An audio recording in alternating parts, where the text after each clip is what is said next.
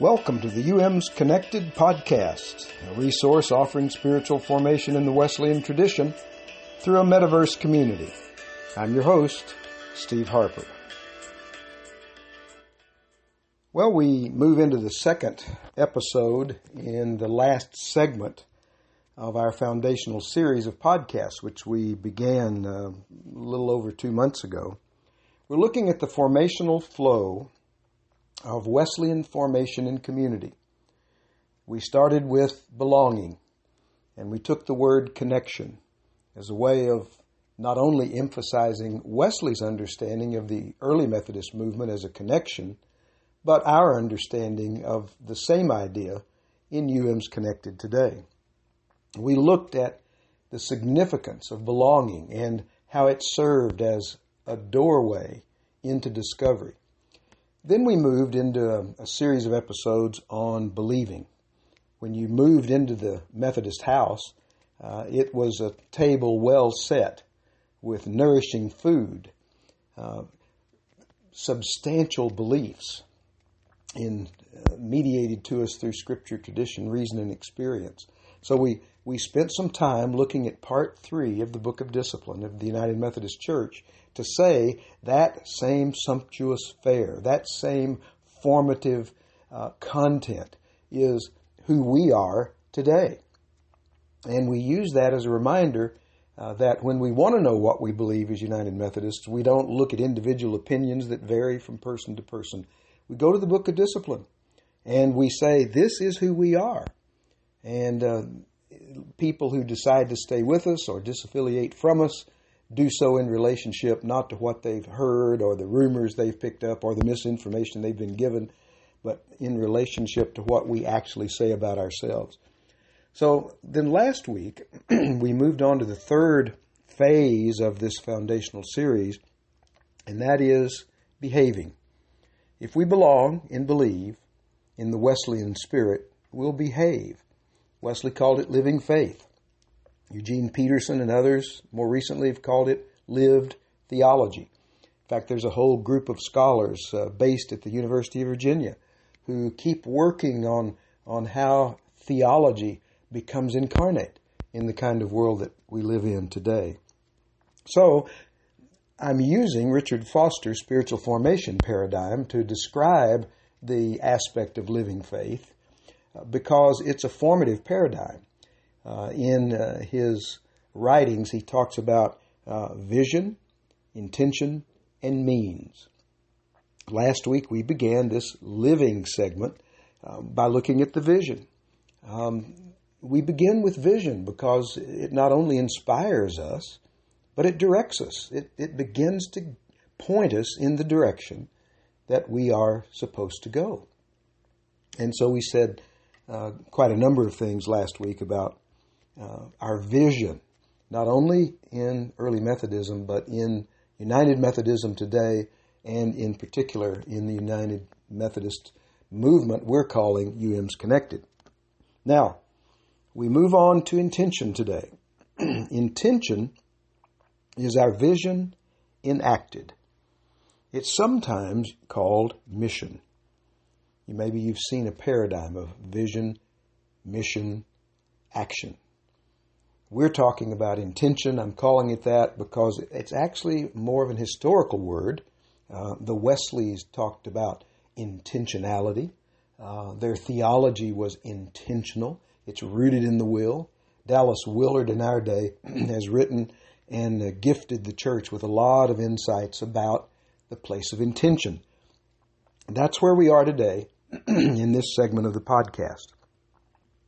Let's begin by looking at how this played out in early Methodism, and then we'll move over into expressing that same kind of intention today. Intention is always lived out on 2 levels, personally and collectively. And the 2 are joined together. They're not separate. In fact, if you try to have personal intention and you don't link it with anybody else, then you turn into a kind of privatized spirituality, kind of me and Jesus spirituality that may do you a lot of good or me a lot of good, but it doesn't really go very far beyond us.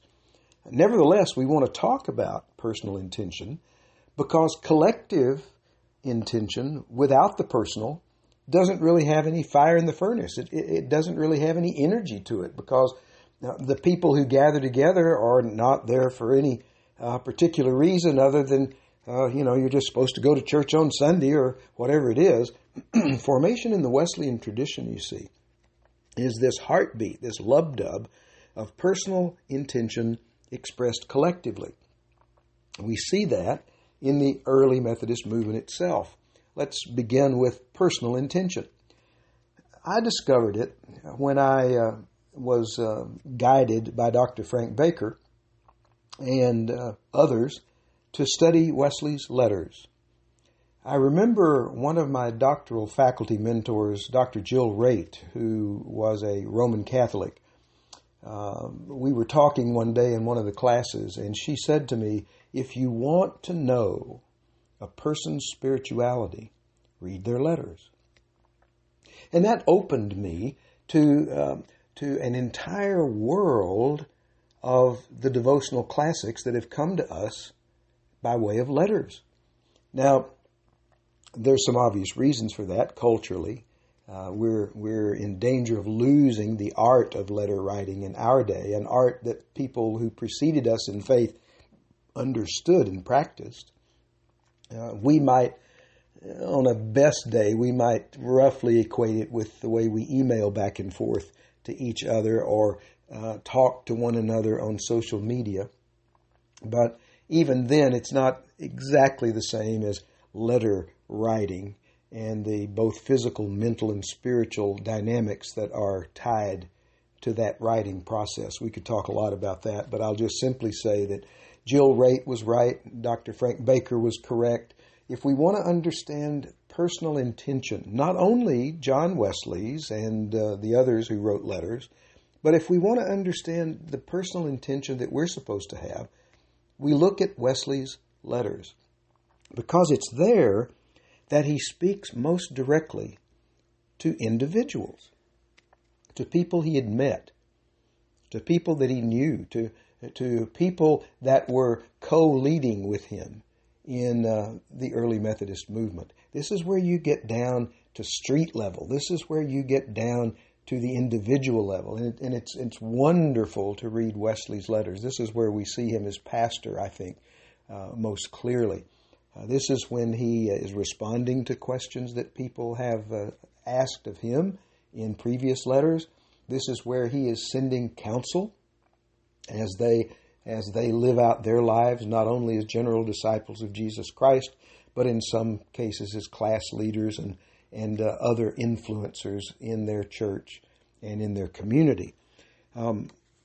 The bicentennial edition of Wesley's works, which has been co-published over the years by Oxford University Press and Abingdon Press, is a wonderful place to go to study the writings of Wesley. There will be 34 volumes, I think, when the whole series is complete. But we're fortunate to have the volumes of letters that began in 1721, and the volume now takes us through 1765. We've got another volume to go to get the letters in the last 25 years of Wesley's life. I bring that up today for two reasons. One, I just want you to know about the works of John Wesley in the bicentennial edition. You can go to the website for Abingdon Press, and you can find all the existing volumes there and choose the ones that are of most interest to you. And I hope some of you will do that. You may be fortunate enough in your local church library to have that series. It's still not as widespread as it needs to be, because it's like mining gold. It's just a wonderful set of Wesley's works that have come out since about 1984 or so, maybe even a little earlier than that. Anyway, rambling a bit, what I wanted to say that if you can get your hands on the first volume, it's actually volume 25 of this bicentennial edition of Wesley's works. Dr. Frank Baker, who I was blessed to have as my doctoral mentor at Duke University, writes a wonderful introduction to the letters of John Wesley. He talks about the people that to whom Wesley wrote. He talks about the subjects that Wesley covered most often. It's a way of getting a panoramic look at Wesley's letters before you begin to read them individually. And so again, volume 25 of the works of Wesley in the bicentennial edition. But it's in that experience, not just of reading Wesley's letters, but others as well. The letters of Francois Fenelon, for example, or others. The letters of Thomas Merton I found to be fascinating. Dorothy Day's letters. Thank God for the people who not only received the letters and benefited from them, but from the people who kept them, preserved them, and offered them when people were ready to produce volumes like this. What do we learn? Well, what we learn from the letters is that each of us, in our creation by God, is given a soul print. You look at your hands and you see fingerprints. But we also have a soul print. There is something unique and unrepeatable about our life. And in our life and through our life, what we then can contribute for the good of others. I'm going to say more about that when I update the rest of this episode and bring it into the present. But there's that personal, unique, unrepeatable feature.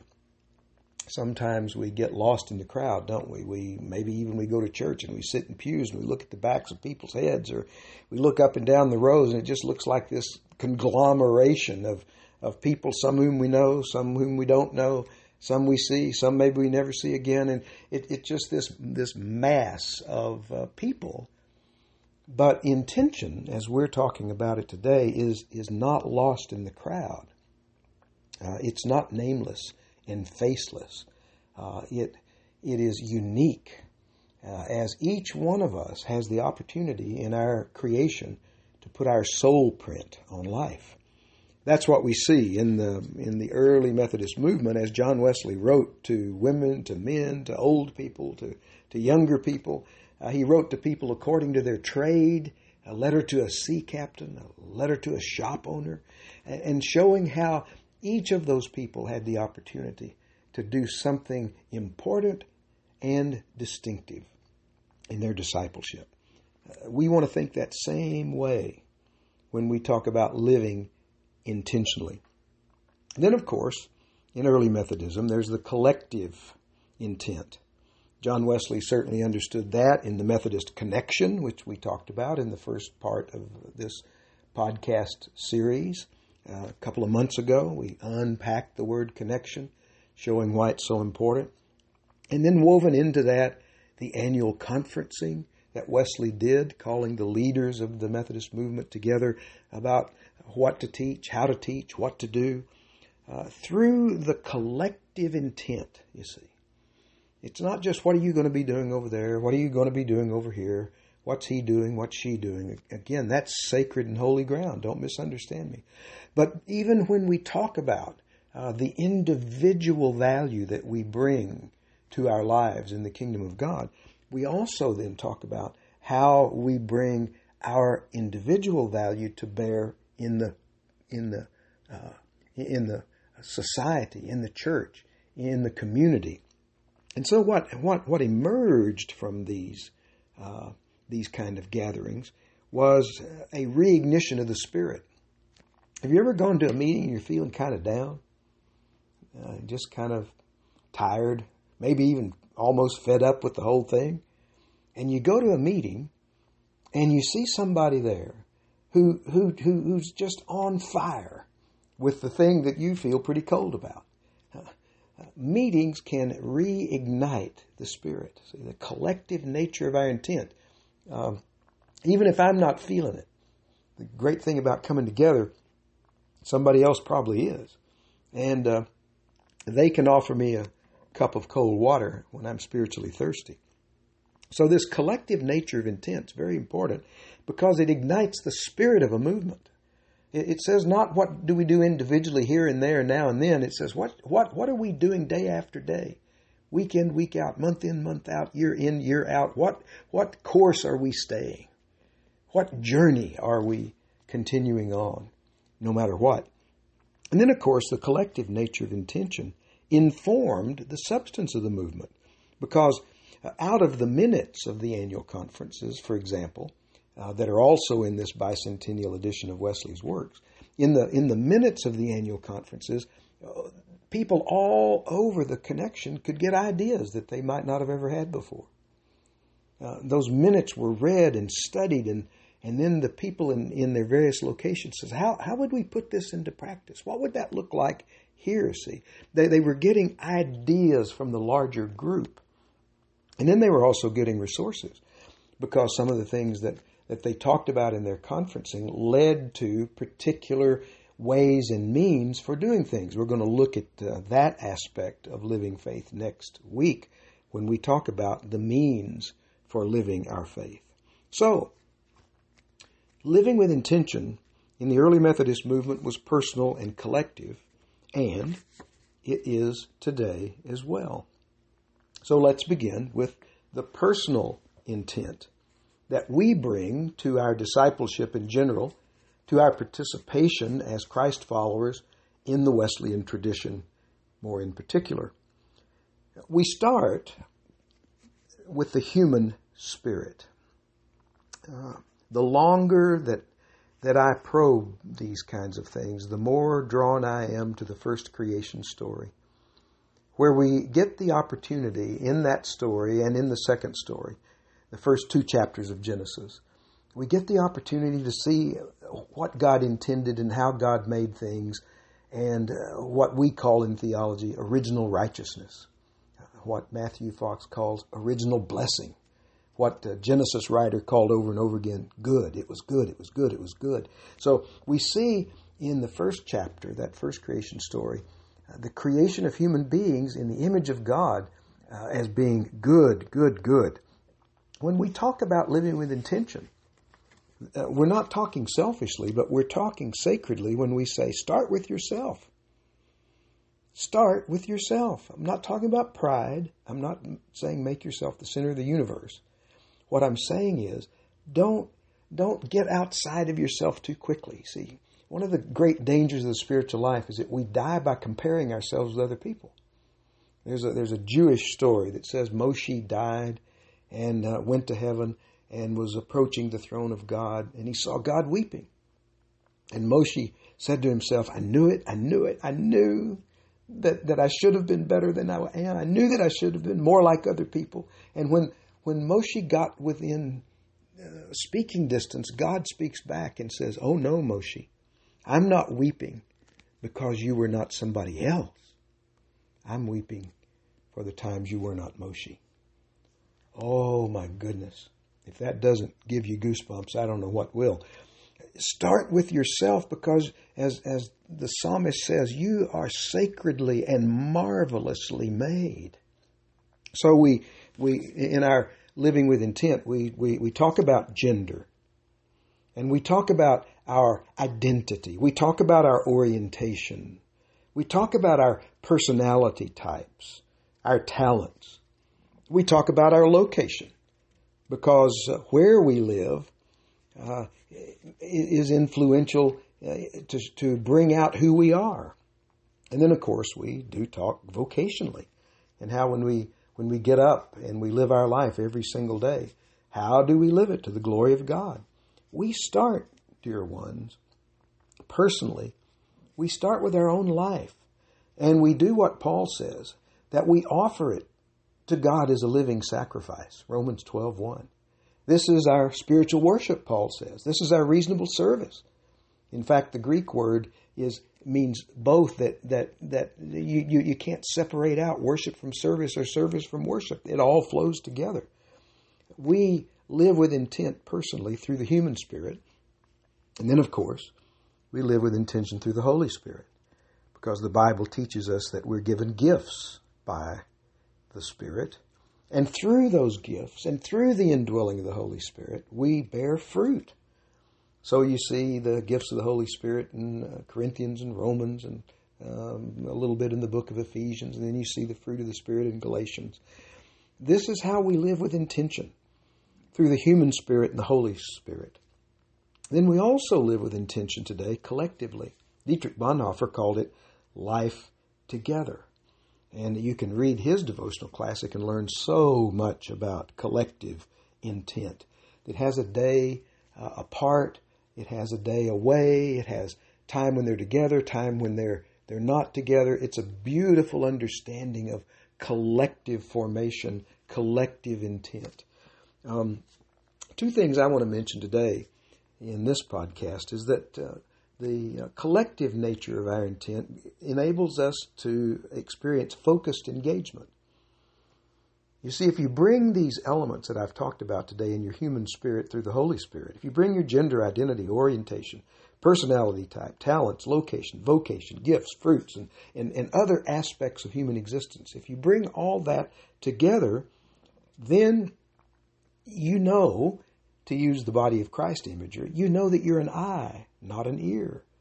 You know that you're a hand, not a foot. You know where to fit in. Do you see what I'm saying? If you're really in touch with your personal intention, that you're sacredly and marvelously made by God, then you know where to invest yourself in the work of the church as the body of Christ. But there's one more thing. You also experience a freeing detachment. You don't have to be there every time the doors are open. You don't have to be involved in every good thing that comes along. Years ago, decades ago now actually, Richard Foster and I were having a conversation at an Arby's restaurant, believe it or not, and over an Arby's roast beef sandwich. Richard said one of the great moments in his spiritual formation was when he realized that there were more good things that need to be done than God was asking Richard to do. And he illustrated that from some experiences out of his own life. More good things to be done than God is asking you to do.